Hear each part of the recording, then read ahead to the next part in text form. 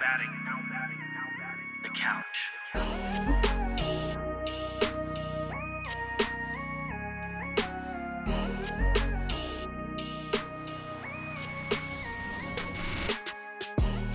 Episode 7 is here, May 21st, 2020. We got sports, we got beer, we got a Murrieta Brewing legend, maybe? Might be a little premature, but legend, maybe. Daniel Terrones joining us. Welcome. Thank you for joining us. B, how you doing, brother? I am great. We've got a little bit of sports. Sports are back a little bit, right? We've got NASCAR, UFC, and PGA. All gave us a little something. Give us a little bit of something this weekend. And if there's one thing we can learn from this experience, it's going to be different. Oh, it's going to be different. It's going to be so different. Yeah, I think it's going to be different from a lot of things, right? Obviously, fan experience, like you're not going to hear the crowds. There's no cheering going on. Kind of weird. Dude, but I was really cool. They got to do loudspeakers, bro. They got to do loudspeakers. They're going to have to. Like, you make a shot. This guy, Tiger, hits you got to do that. Like, you got to do something to mix it up. And dude, even the broadcasters, the commentators, it was a little iffy at first, but hey, I mean, it's just new, right? It's going to be different. They're a little rusty. You know, they're not get into it. Yeah, it's okay. Right. Hey, it's okay. It's okay.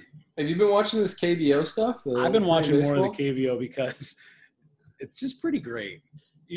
Bro, you watch these guys hit homers, it's like, ha, whew, I would love to that. So why do they get to do that and we can't do that here in the States? I don't understand the difference. Because of the unwritten rule, you don't want to hurt anybody's feelings. You don't want to hurt the pitcher's feelings. So the pitcher can, that's the thing that drives me. I'm gonna pull a Max Muncy. Make a better pitch or go get it out of the river. Dude, whatever it is, that was the best thing ever. That is the best comment ever. Dodger fan, I love that. And I'm not a huge Mad Bum fan. I really hope he didn't hear that because he scares the hell out of me. But regardless, just make a better pitch. And I am loving the bat flips. The Giants set the rules, right? The Giants, they make the rules. They're the fun police. Yeah. They're the fun police. But Stop it. We do have a little MLB update, I guess, maybe a little bit. We said last week it's going to be interesting, right? It's going to get uglier before it gets better, and it's gotten uglier. I mean, there's a lot of back and forth, and I'm not too sure. I don't want to get ahead of myself, so let me pause. So the California governor says that he sees sports resuming, professional sports, in June in California with no fans. That's actually positive. He made it sound like we were never doing any of this stuff ever. I mean, that's a lot faster than we thought. We said, 4th of July? Yeah, and I think that's just maybe for, like, the spring training we talked about possibly being at, like, the actual sites rather than in spring training. The New York governor even said horse racing's back. My old man probably loves that, but horse racing's back with no fans. And he said that baseball is up to actually MLB, not the state. So I don't know how that works. That's going to be interesting how that plays out. But this is what there's going to be so much that has to go into this. I mean, both sides have to agree. I mean, they're talking about, players being in the stands for games. Like, that's how much social distancing they want. I mean, if everybody is okay, if everybody tests positive negative. Yeah. We don't want positive tests. Everybody tests negative. Why do we need to sit 6 feet apart? What do they think is different when they're in the clubhouse, or what? I mean, do they think? Yeah. I mean, I also heard a crazy rumor that there's no post-game showers. Are you kidding me? Have you smelt a catcher after a game? Have you smelt the guy with pads on that sits behind the plate and catches 9 innings a game? No, you haven't smelled that guy. That guy stinks. Sorry, I love all my catchers. You guys are the best brains of the game, but you guys stink.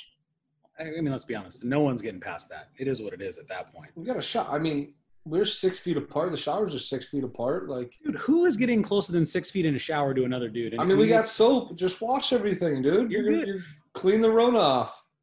Problem solved. We're just solving problems here, MLB. No big deal. You're welcome, Manfred. But I think this is where it gets. This is what I think is going to get weird. And I want to get your take because you've been in business for 16 years. It's a long time. I'd say it's more than I've been in the business. So, But there's a lot going on. And I think the last thing we saw is we're going to see a lot of this stuff play out in the media. And I don't know if that's just the media being the media, but they're saying there's stipulations to what they agreed on as far as the prorated pay. Have you seen what the owners said, basically?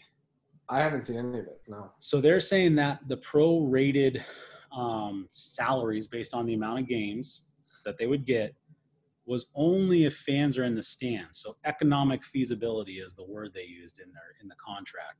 So now they're saying that they want to renegotiate that 50-50 deal. Yeah. Because fans won't be in the stand and they're going to lose more money because of that. What say you? What's your take on that, buddy? Oh, man.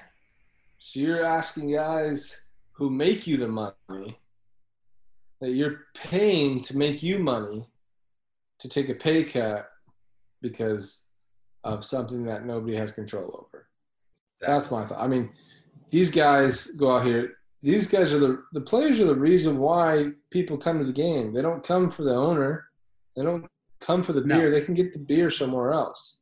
Obviously, it's nice to have a beer, right, at a game or a hot dog or whatever, but you come to watch the show. And who puts on the show? The athletes do. Guys in the uniform. Yeah. The players do. So guess who should get paid? The players. Owners, guess what? I love you all. You guys are giving me jobs. But you guys have way more money than everybody else. And you're going to continue to make it after this year. Yeah. And I think, look, I'll give you my 2 cents with just some Joe Schmo, but it's simple, right? Owners, this is the year you're going to take, it's going to be in the red. Sorry. Give the players what they want.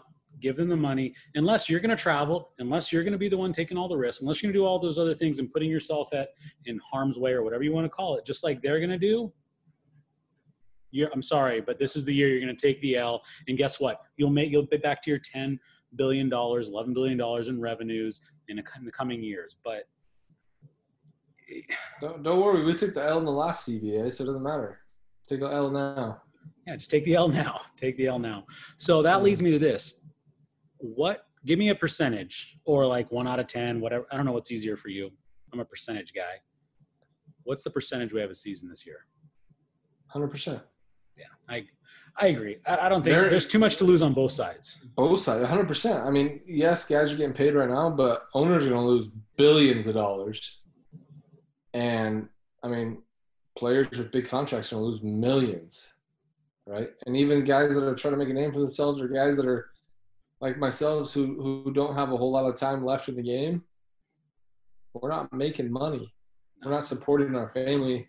You know, I have tough, yes, we've saved some money. We have some saved up, but how are we supposed to feed our kids, or our family, So I see it coming back 100% because there's too much to lose, 100%, way too much to lose.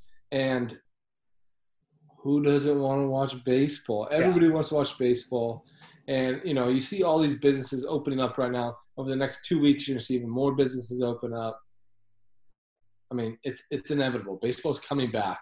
Yeah. You heard it from me first. Baseball is coming back. Yeah, I think you're right. It's 100%. Both sides have way too much to lose. They still have a week or two, I think, really to iron out what they need to iron out and get it straightened out. So you have a good 3 weeks, say 4 weeks of spring training to start games by July. So I think this is just still the ugly, right? You're still in the ugly. 100%. Yeah. So Sports Illustrated had did I even say that right? Sports Illustrated. SI had an awesome article. Thank you. Good, well done, sir. Had a great article on the MILB, the minor league system, and how bad this has really hit them just in the month or two that they haven't had games. The MLB is already going to get rid of 42 affiliates. We already know that. But I'm going to go really left field. We'll use the baseball term.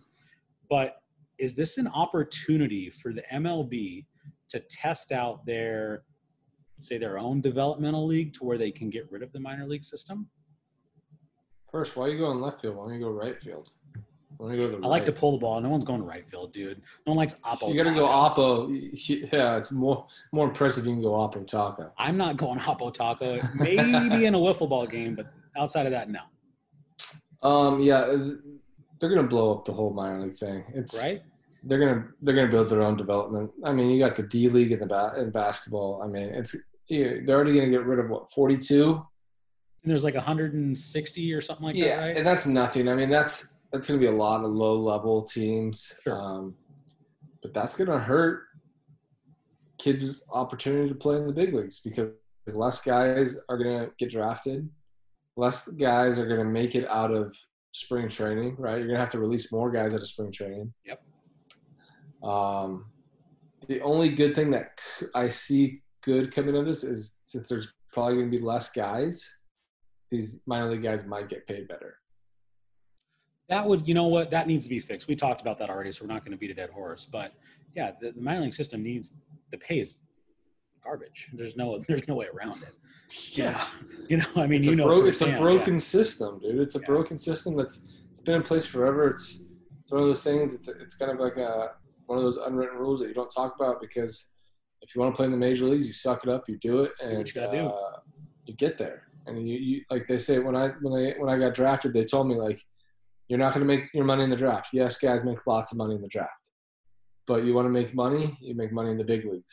So get to the big leagues. Don't worry about the minor leagues. And that's easier said than done because it took me 7.5 years to get to the minor leagues, where I was working at Dick's Sporting Goods and working out while having an off season. So yeah, it's gonna be interesting. I'm not sure if I like it because I only know one way. I grew up in the game, and that minor league system is what I know. You go to A ball, you go to extended A ball, you go to high A, double A, triple A. You hit every level unless you're a superstar and you skip and you rake and whatever. But it's going to be interesting. So you're going to see a lot more college guys going on the draft, a lot less high school guys. I'll tell you that. I was going to say, you'll see guys going to college is what's going to change. That's the big difference. Yeah, which is going to hurt guys. It's going to hurt guys. You're going to see JUCO. Yes. JUCO. You're going to see JUCO come back.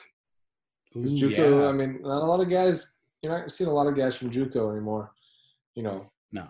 Become dudes. So, after the whole draft and follow thing was out. I think high school kids are going to have to go to JUCO that can't get a D1 scholarship, and you're going to see a lot more scouting at JUCO games. I like it. I love me some JUCO baseball. The U, baby. The U. I love it. Well, there's no better transition now at this point, but we've got the L head. Like you said, the legend. The legend. He's the man, the myth, the legend. I'm sorry, you can say what it is. But Daniel Terrones of 8-Bit Brewing. Couldn't be more excited. We wanted to get some beer on here sooner, but everything going on, it's been kind of weird. I didn't want to make it awkward for any brewers, but we're excited to give you some beer talk. So please, if you haven't got one yet, get yourself a beer because you don't want to miss it. Yeah, go get it right meow. But Daniel Terrones is coming up. Today, we are joined by the one and only, the L head brewer of 8-Bit Brewing in Murrieta, California. If you don't know who he is, you obviously haven't been there or seen any of the stuff they do. But huge thanks, Daniel, whatever you prefer. But Daniel Terrones, how are you, brother? I am fantastic, man. Happy to be here. Excited. This is pretty awesome. This is actually my first Zoom meeting. So, nice. Or Zoom interview, if you will. So yeah, we'll call it a meeting. Thank you guys for having me. Of course. I feel like that's all I do, Zoom meetings anymore with the business world. But you already popped your beer. Why don't you tell us a little bit about it? Because yours is way fancier than we got. That's for damn sure. Way fancier. And you know what's funny is if I had a lager, I would have opened the lager. So I'm drinking 750 milliliters of a 7% Saison, but it's like mine's by Rustic Ales, Santia Darius. Since they're shipping now, it's a little easier to go a little wild every now and then, and this is a special occasion. Virtually hanging out with some cool dudes, so I figured I'd get into something nice. I love it, man. Virtually hanging out. Virtually, love it. I feel like I'm still at work, man. Everybody says virtually. Yeah, we'll have a virtual meeting. We're going to do this. It's like, God. What about you, B? What do you got over there? Got a little fly jack. Boom. Nice. You love that fly jack, dude. Oh, love it.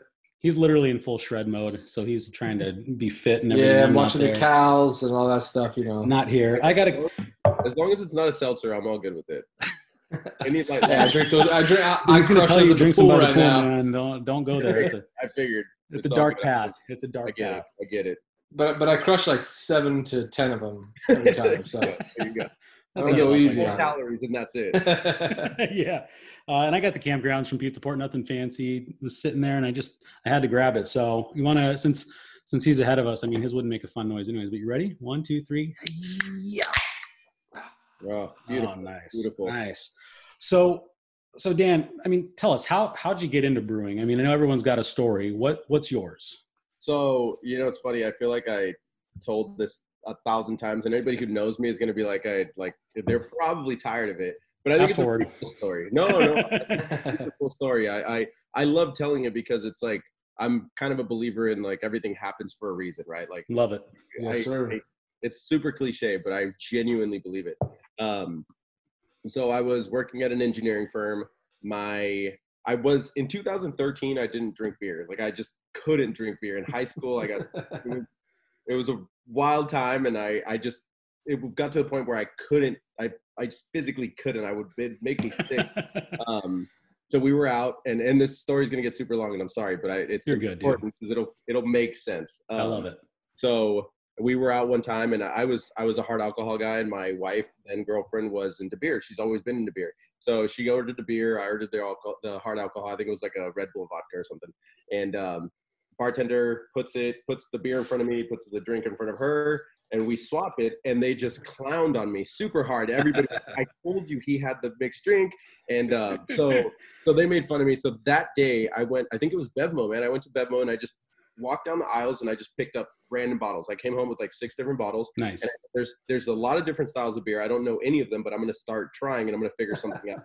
So Widmer Brothers, their Hefeweizen was one of the ones that I got stuck on. I remember Sierra Nevada Pale Ale was something that stood out to me. And then there was some barrel aged like quads and some Scottish ales that I really liked. It was nothing like a light lager. Budweiser was the thing that just yeah.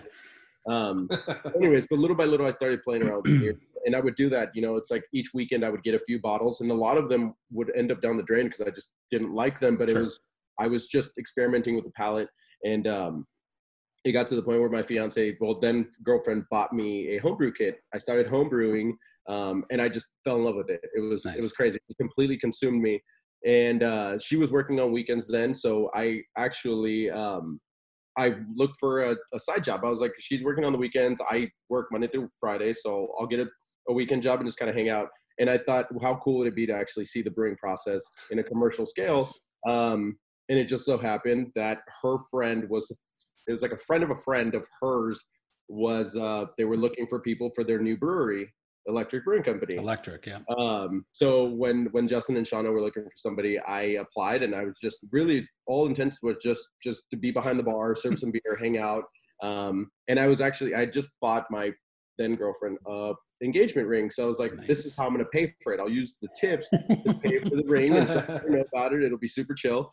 And then it just consumed me. I mean, just completely took over my life. I thought about it constantly. And little by little, I worked my way into the brew house, and I got a chance to, get onto the deck and play around with some stuff. And Justin taught me just everything I could possibly ask to learn. And it just kind of grew from there. So after that, I went to school, and then I landed at 8-Bit, and I was given an opportunity to kind of expand and just try it out and see what I could do. And I think it's been going pretty well ever since. I'd say it's doing pretty good. And yeah, I mean, dude, Electric, I mean, Justin, I haven't talked with his wife, but Justin's one of the coolest dudes around, man. Just really love chatting with that guy. Yeah. So first homebrew, tell us about it. What was it? Was it Because look, I've done it, and I'm just impatient. So that's my problem. I ruined it. It was garbage, but I know everyone's got a fun first homebrew. So what was yours? So it's funny. It was an extract kit, and I bought it it was called Murrieta Homebrew Emporium. And the guy would make his own kits, and the beer, it was like Psycho Bitch Blonde, I think was the name. It was extract kit.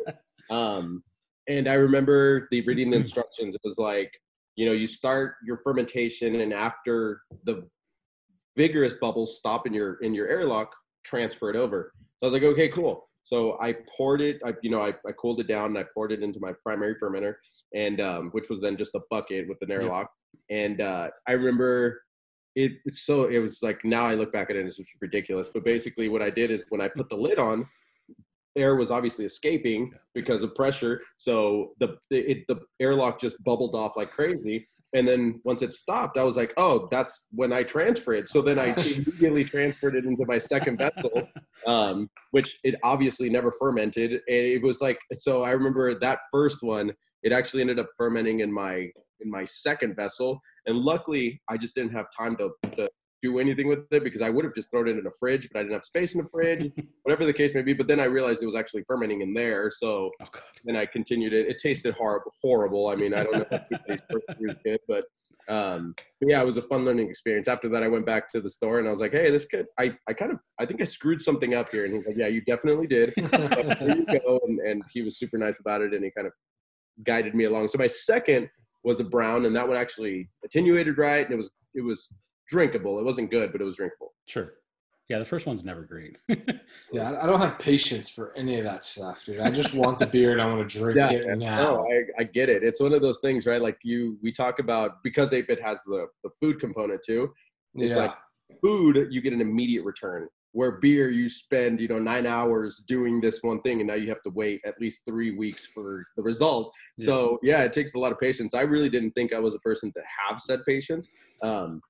But you start doing sour beer, then you realize you really have some patience. That's kind of cool. Yeah, those are a long process, right? What's the process on a sour? How long is that? For us, we're actually, something I'm super excited about. We just bought bottles to bottle and then bottle condition the Saison. So we fermented it. So we brewed it October of 2017. Jeez. Early October 2017, it went into barrels that like late October 17. And then we just pulled it with December 31st of 2019. We added 3 pounds per gallon of apricots, and we're about to start bottling. So yeah, I mean, it's a, over 24-month process altogether. But it's one of those things that you kind of have to just let the beer tell you when it's ready. And that is patience, which is, it's funny too. We had 14 barrels, and of the 14, 6 of them were just discarded completely. We waited 2 years with them, and 6 of them just had to go because they were bad. We couldn't do anything with them. So those are the ones that hurt, but the ones that come out really are special. So we're pretty excited. Dang, that's awesome, man. So you talked to us a little bit about your first job. Was that Electric?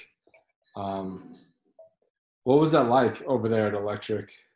Dude, it was phenomenal, because I went in with no expectations other than just to have fun. And then not only that, but the owners there, Justin and Shauna, they like to teach. So there was the part that really was no pressure, just kind of just do my own thing, have fun with it. But anytime I would ask anything, I was always getting a really cool, deep answer. And they really let me grow as much as I wanted to with it, right? So it was seriously the perfect place to start for somebody who was just getting into it, right? Like they didn't care that I didn't have experience. They didn't care that I didn't really know what I was doing. It was my first hospitality job. It was the first time ever serving anybody.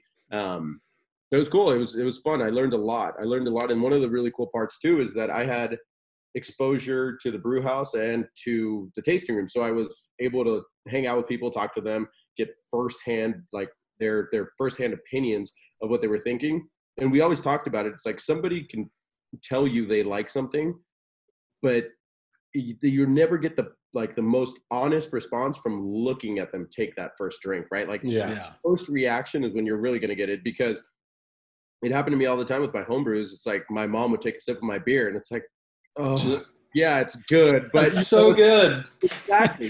Mom has to say it's good, man.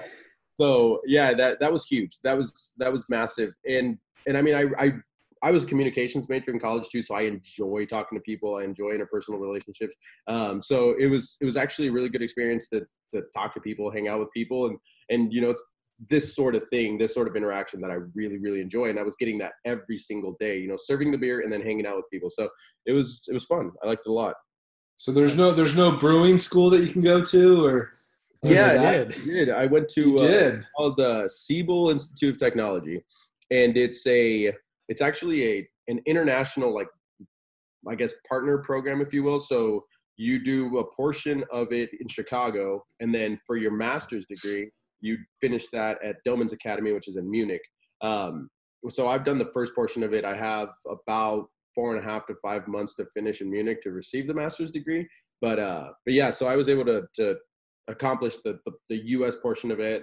And while I was in Chicago, it's actually when Chris and Jeff of 8-Bit Brewing Company contacted me, wondering if I'd be interested in sitting down for an interview. So yeah, I actually lucked out. While I was at school, I got more or less recruited. So it worked out. That's awesome, dude. Yeah, I learned something every day, man. I didn't even know there was schooling for that. There we go. San Diego State does a really cool one. Davis has an awesome program. There's been, I think, Washington and Portland both are implementing them. And you look at these pockets of breweries, and there's universities that are starting to implement these. Like, it's like a food science degree with an emphasis in fermentation. Siebel was just, it's a private school. It's a really focused, really in-depth, like, crash course into just everything. And you have some of the greatest brewers in the world teaching some of those courses. So it's super fun. One of my brewers, he's like my right-hand guy at the brewery. It's me and Thomas. He actually just finished the same course I did. So we actually have awesome. two Siebel grads at 8-Bit. That's awesome. That's awesome, man. Was there like a moment where you're like, this is what I want to do with my life. I want to brew beer for people. What did you have that moment? What was it like? I think I always knew I wanted to do, like, my dad's always been an entrepreneur. I've always known I wanted to work for myself, right? So I think it was working behind a desk at the firm that I was at before was fun. It was cool, but I loved hanging out with people, but I didn't realize that wasn't something I could do for the rest of my life. So I think when you know the cliche, it's like, if you do something you enjoy, you'll never have to work a day in your life. Sure. Yes. It wasn't until at Electric when it was like, hey, like, we're going to pay you to do this hobby that you pay to do at home. Like, that was that. Like, holy shit! Like, this could actually become a thing. Yeah. Like, I could leave this firm and do this and get paid for it. So I mean, there wasn't that moment that, you know, just where it happened. It kind of just, like, I kind of grew into it. I've always been I like to say I'm spontaneous, but I really like to be, you know, calculated with my moves of whatever it is I'm doing. So it took a little bit for it to really settle in that could be my career. But it happened pretty early on in my career, in my trajectory, where I was like, yeah, this is it. This is what I want to do for the rest of my life. I mean, I was just having a blast with it. I wouldn't trade it for anything. That's awesome. Yeah. So, you know, you're right, Electric. Then you talked about you were kind of recruited, right, more or less, to go to 8-Bit. What was it that kind of made you make that move? What was it that changed your perception or made you take that journey? I think it was two things. It was ownership, because they really, really, really, let me be me, right? There's never ever been a sense of you work for us, right? It's always been you work with us. We are doing this together.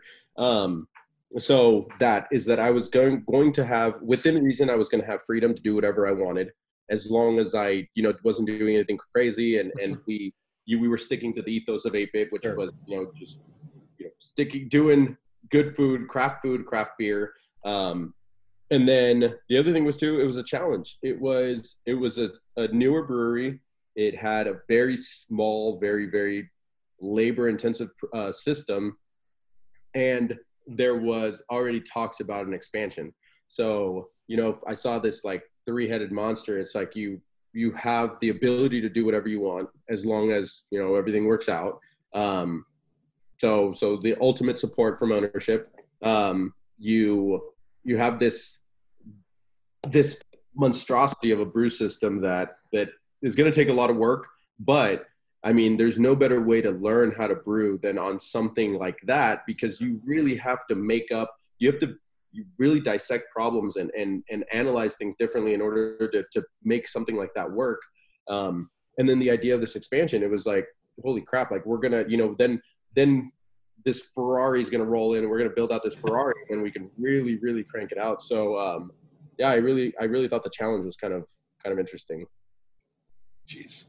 Yeah, I mean, that's not a bad deal. Now, I know you guys talked about kind of like, and this, I feel like this was a year ago, I learned about it kind of growing into some other, I don't know if it's tap rooms or what it looks like. I mean, is that still on the, I know there's a lot of wild stuff going on out there. So up until before this whole, the pandemic and everything that's going on right now, the idea has always been more saddle or tap rooms over distribution, over mass production, right? It's always been quality over quantity. So what Modern Times and what Pizza Port have done, I think now Modern Times did it in a kind of a different, I guess their story went a little bit different than the way we envision ours, but it's multiple locations just to grow our, I guess our footprint, because what we sell ultimately, what 8-Bit sells is the experience, right? So it's like, sure, we really believe that you should walk away from it with the beer should be phenomenal. I think the food should be phenomenal, but you should also walk in and feel like your money is appreciated and you as a customer are appreciated. So as of right now, our plan is to stay as ambitious as we've been. We're being as optimistic as we possibly can be. And it's still definitely that direction. It's more tap rooms and gastro pubs, gastro brew pubs, if you will, in the future. That's definitely right now. We're just taking this time to really get ourselves right. We've been brewing a lot of beer and luckily putting out a lot to distro, or not to distro, to we've been doing a lot of curbside. We just started doing some shipping. So we're actually brewing a decent amount, and it's preparing us for when we do open up, we'll be in a pretty good spot. That's awesome, man. I need to roll by there. I was gonna say, Brandon's never been there, dude. That place is fantastic. Anytime, man. I'll definitely shoot you my cell phone anytime you're around. Yeah. I'm there more often than I'm not, and 5 minutes away from the brewery. So please, by all means, I'd love to have a beer. It's kind of one of my things. Now with the baby, it's a little bit harder, but even it's like on a Saturday, on a Sunday, I used to love to come in and hang out and have a beer and say what's up to people. I think it's really cool to be able to. I think that's kind of what the craft beer thing is all about, right? It's like you meet the people that are doing this thing that you're enjoying. So absolutely, I really it's all community, right? I mean, it's the community coming together, drinking some beer together, and hanging out. Absolutely. Especially good beer, man. If it's good beer, I'm gonna hang out a little longer. So. There you go. Oh, that's fake. So I don't know. How are you? Oh, go ahead, for it, Brian. No, you do it, man. No, you're rolling right where we wanted to go. Go for it. All right. How are you guys handling like all these restrictions right now? Obviously, there's a lot going on in the world and in Orange County and in California, but how are you guys handling it all? So right now, we had to make the tough decision of just close just all food and everything. We kind of put that on standstill. We weren't sure what the response was going to be with one of our biggest rushes is that lunch crowd, and with the majority of people out of work, it just wasn't gonna. I don't think it was gonna make sense for us. So we really had to just weigh the options, and we did our best to calculate as best as we possibly could. So we said, you know what, we're just gonna close completely. We're just doing beer for sure. Where we package everything. We're now packaging everything in cans. We still do crowlers and growlers. And we said for food, our contribution or whatever we can do to ease people's lives just a little bit. And we decided to do essentials. So we're still using our chains of supply to provide, the essentials, just like rice, beans, bread, eggs, certain meats and things like that. And we figured we could still, I guess, help in that way, just pass that on to people. But really the easiest thing for us and what made the most sense was just beer, because we could do that with very minimal people. I mean, right now it's Chris and Jeff, the two owners. Chris's wife, Sarah, she comes in a few days, and then Susan, one of our other owners, she'll come in and actually help on canning days. And then we've got a couple of guys part-time. Thomas is on, and one of our other guys is on right now. So with a very small group, we're able to still keep up your supply, just do curbside. There is no, it wasn't going to pencil out to do food, but at least we're able to keep the grocery thing kind of going. Like I said, we implemented shipping.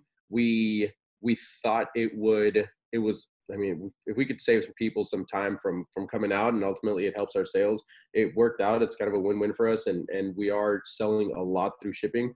We still have a few distro partners that actually move they'll take as much beer as we can give them. We can't give them much, unfortunately. We are in a good position where we can move some, but they've been with us through the good times, and we figure we want to help out through the bad, and we're all kind of in this together, and it's working out so far. Nice, man. Yeah, so, it doesn't last on shelves, that's for sure. I mean, we're blessed in that sense for sure. I need to know, because I want to come down. Is there any ETA? You guys gonna open up? As of right now, we're looking at June 14th. That's the day that we have targeted. So one of the things we've been doing is we've never really stopped expanding, right? We've always been working on, so first the brewery was first our phase A, if you will, and then phase B was supposed to be our kitchen. We've been working on some restrooms. So one of the things that we've taken on, or are actually working on now, is because the kitchen is closed, we're actually able to accelerate our schedule just by a little bit. Okay. So it might coincide where Riverside County says we're ready to open. We'll be ready to open with an semi-expanded kitchen, and be able to do a little bit more stuff. We're working on, we have a pretty big space, so we're working on spreading things out. We actually, before this happened, we had just signed on to bring in a few arcades. So that's something that we're working on, as long as we can keep it all distanced and clean and sanitary and everything, and people comfortable. Right now we are projecting June 14th. Dang.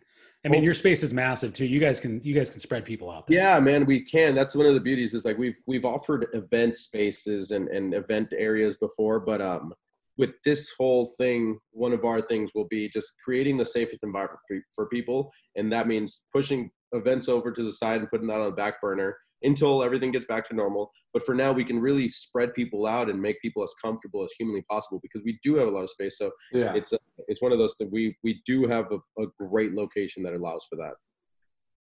Yeah. So before all of this, I feel like SoCal, I mean, craft beer in general, but Southern California craft beer was just exploding. Blowing up. Talk to me on what your take is. I mean, you're way more into it than I am. I mean, you get to talk to brewers across the country and collab and those types of things. So, I mean, what's your take on Southern California craft beer right now? I mean, I honestly, I'm a California kid, and I'm always going to say it. I mean, California beer is, I think, by far the best. We have some of the greatest beer in the country for sure. We did a trip to New York for an IPA festival. We actually drove across country. So it's Thomas, Jeff, one of the owners, and Thomas the brewer, and myself. We rented an excursion, drove across country, and brought the beer in person. Personally, we had a blast out there. That was phenomenal. That really opened my eyes to just how badass that scene is. But the California scene is awesome, man. I'm afraid of what the landscape will look like after this. I'm worried about breweries that just can't survive this. Yeah. Because unfortunately, the reality is that there is some that are just not going to be able to open up after this. But I really, really, really, really hope that that's as minimal as possible. And I really do think I'm an optimist by nature. I really do think we're going to be all right. I think things are going to go back to normal. I think people are still going to come out and support it. If other brewers are seeing the sort of support from their community that we're seeing, I think a lot of people are going to be okay. I really do. Yeah, I don't have a doubt that we'll be all right. Yeah, I think you kind of nailed it on the head, right? I agree. I think I'm concerned for those smaller brewers or those smaller breweries. But dude, even in Orange County, it's been insane. Like even like Green Cheek. I mean, they're bigger breweries, but people are going out in droves and they can't man, keep beer nobody's immune themselves. to this. You know, nothing's guaranteed. No one is immune to this, but yet people are still coming out and supporting. I think that's huge, man. Awesome. It's like, and you think about these bigger breweries. I mean, bigger breweries means bigger debt, more people, sitting at a couch, and somehow these guys are still making it and moving along and doing well. So no, I really do think we're going to come out okay. It's there's going to be the few that aren't, and it's terrible. It's like for those breweries that can't package, 60-ounce cans is saving us, right? We just in a smaller population area, it's not, we're not in LA, we're not in San Diego where you just have clusters of people that are coming out for crowlers and growlers to go and stuff. So luckily, because we have the 4-packs, that makes it a little bit easier. Now shipping it is adding to that too. But yeah, man, I can't imagine if we didn't have 60-ounce cans, what life would be like right now. That'd be scary for sure.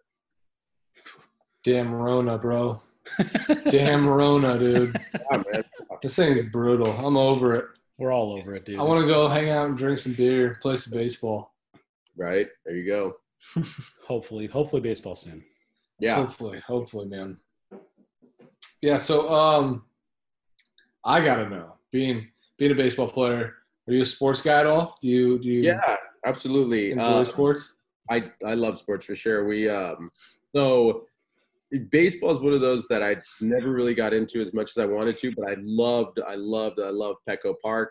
I used to go to the Angel Stadium all the time with a buddy of mine, and we go down to Noble, go down to it's been forever, so Green Sheep wasn't around when I was going out there, but played soccer until I was about 27 years old, and I ruptured my ACL a year and a half ago. Up until then, I was still playing. Then just like weekend leagues. I played a lot when I was younger. I played a little bit of college ball. Huge football fan, just because that's an easy league to follow, right? You get 8 Yeah. and then you're good and clear. So all right, well, we gotta ask you then. What's your football team? I am a supporter. It's hard for me to say Los Angeles Chargers because I'm a San Diego fan, but Los Angeles Chargers, yeah. Yeah, that one stings a little bit, doesn't it? Yeah, that's gonna hurt. I'm sorry. I'm excited for them. I'm super excited for them. I think it's gonna be a fun. Hopefully the season doesn't get interrupted too bad. Hopefully off-season programs and everything. I worry about players, not being able to get into training and everything. I worry about injuries more than anything. The Chargers have never had good luck with that, but I worry about the players that it's like that are learning how to be a professional and injuries happening because they're just not prepared like they should be. But yeah, I'm a huge Charger fan. I've been since it was, I think the first game I ever went to was in '95. So it was like a terrible season. They had just got their ass kicked by the 49ers that. And then there were some tough years, and there's been a lot of rough years, but a lot of rough years. Always fun watching them, man. I'm a huge fan, but I would never let it get to me so bad that it's like it ruins my life. It's not that. Yeah. You don't get any money out of them winning or losing, right? That's just exactly it, right? It's just disappointing. I still get to hear during the game whether they win or lose, so I'm good. It's funny that he talks about concerns with injuries. I've been watching the Korean Baseball League, the KBO, because that's all that's on TV right now. Yeah. And they're saying they're having tons of hamstring issues. Lots of guys are getting hurt. So, I mean, they had a delay in the season too. So there could be something to that. But you're an athlete, right? And you play at a pretty high level. I'm sure players are seeing trainers constantly preparing themselves for these games and stuff. I think if you don't have that sort of exposure, it's not like you can just get into conditioning 1 week before training and be right. It's a year-long thing, and if you don't have that, I mean, these guys are and I can't even imagine like the sort of work that it takes to get them into shape. It's definitely challenging. Obviously, not being able to go to the gym for a long time has been challenging, but you find ways to get it done and prepare the best you can. Yeah, absolutely. So, I mean, nothing crazy. We couldn't do a whole lot, but work out and stay ready, I guess. There you go. Drink beer. I mean, yeah, baseball's an easy game to kind of prepare for. I mean, obviously not hitting or whatever, but no, I mean, if you think about body-wise, think about like I guess there's some to it. I mean, I still think it takes a mass amount of work and athleticism to be able to do it, right? But I think about those like incredible jolts and just quick twitch, just quick acceleration. I worry about people's like knees and tendons there. Yeah, us old guys, man, body doesn't work the same way. That's why you're drinking the Fly Jack. There you go. Keep the cows down. Keep it off the gut.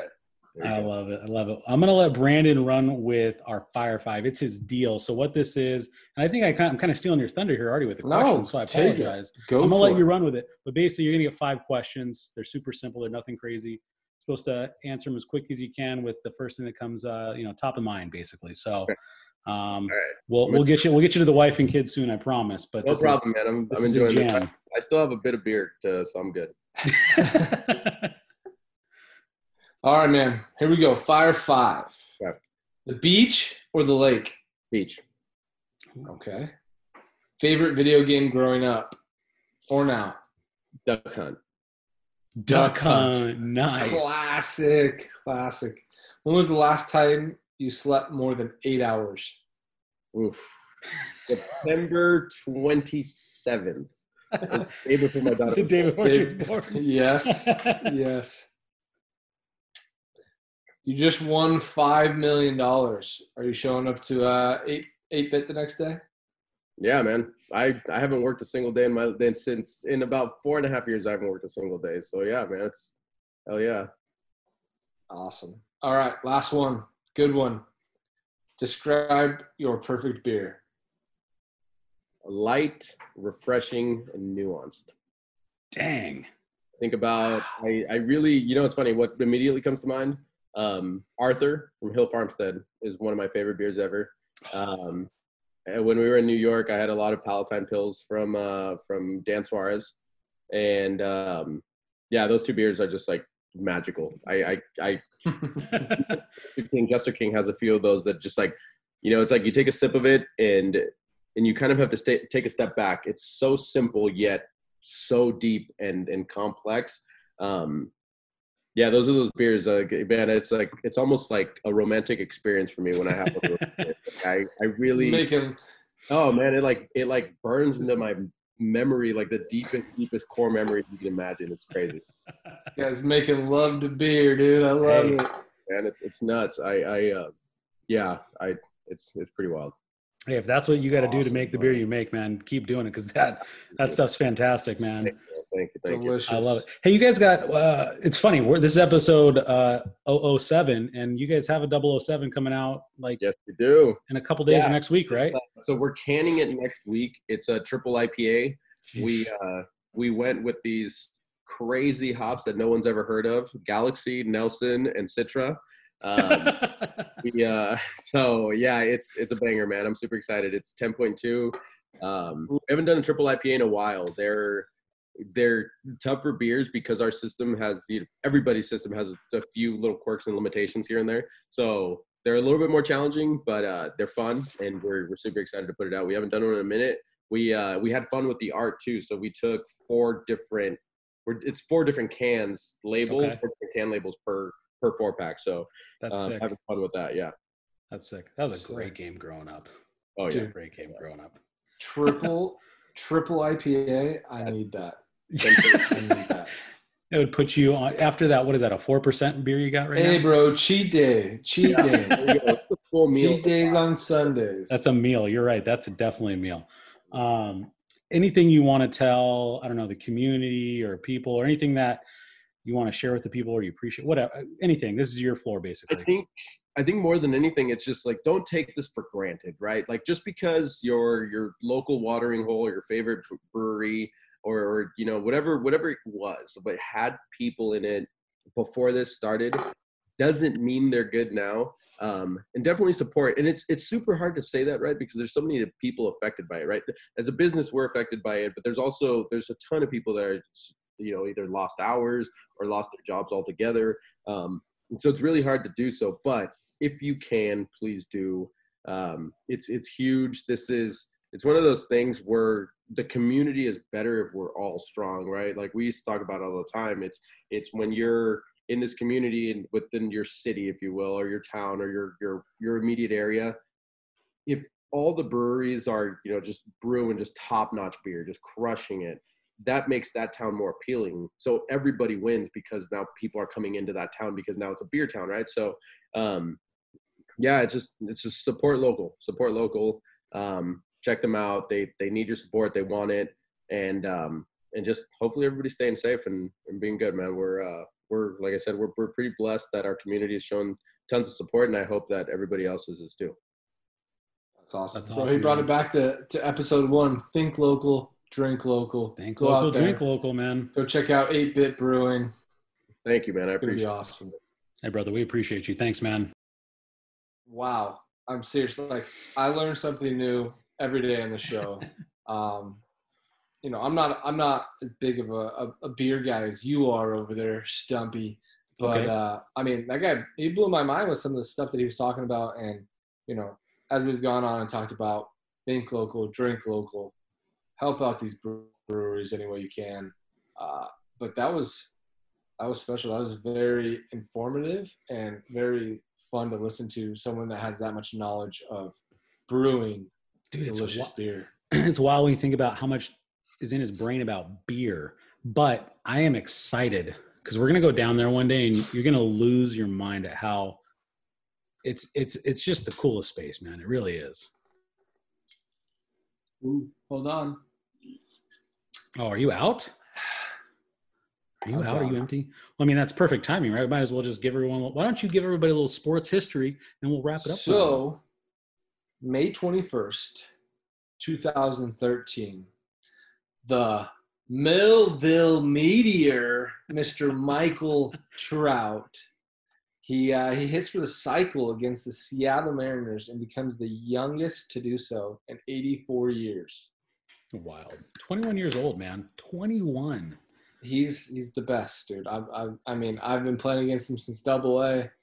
He's the best, dude. He's the best we're gonna ever see. You know, Barry Bonds. I always say it, one of the greatest hitters I've ever seen. But Mike Trout's the greatest player I've ever played against. And you know, just to watch some of the things he's done with power, speed, defense. I mean, He's fun to watch, dude. And I don't even get to appreciate him like you do or other athletes do that have played with him or against him on the field and seen like really how good he really is. But just watching what he does is silly. It's silly. Yeah. And the person, dude, it blows my mind. Like, he's that big of a superstar. And the person behind it all, like him as a person, Yeah. is the best part. Like, he'll do anything for you, come up, give you a big hug pre-game and talk, you know. No hugs. Mike Trout doesn't get the Rona, bud. He is immune. He is immune. He is the Millville Meteor. Meteors do not get the Rona. That's fantastic. But yes, youngest player to do so, Michael, you are the best. Oh, that's not a question. He's the best. And I'm going to say it because you just said Barry Bonds, but we're recording. It's the night of the 20th. He hit 714 in 2006, dude. Wow. And that, I don't know, the video, you watch it back and it's like, you forget how stinking good that guy was. Super good. I mean, it's mind-boggling because he could literally swing at one pitch in 5 at-bats, and he'll hit that one pitch out, and he'll walk the other 4 times. And he'll walk 3 or 4 times. Yeah, there was some silly stat. I got to find it. I don't remember what it was, but it blows your mind, like, on what he did. It's insane. I saw a stat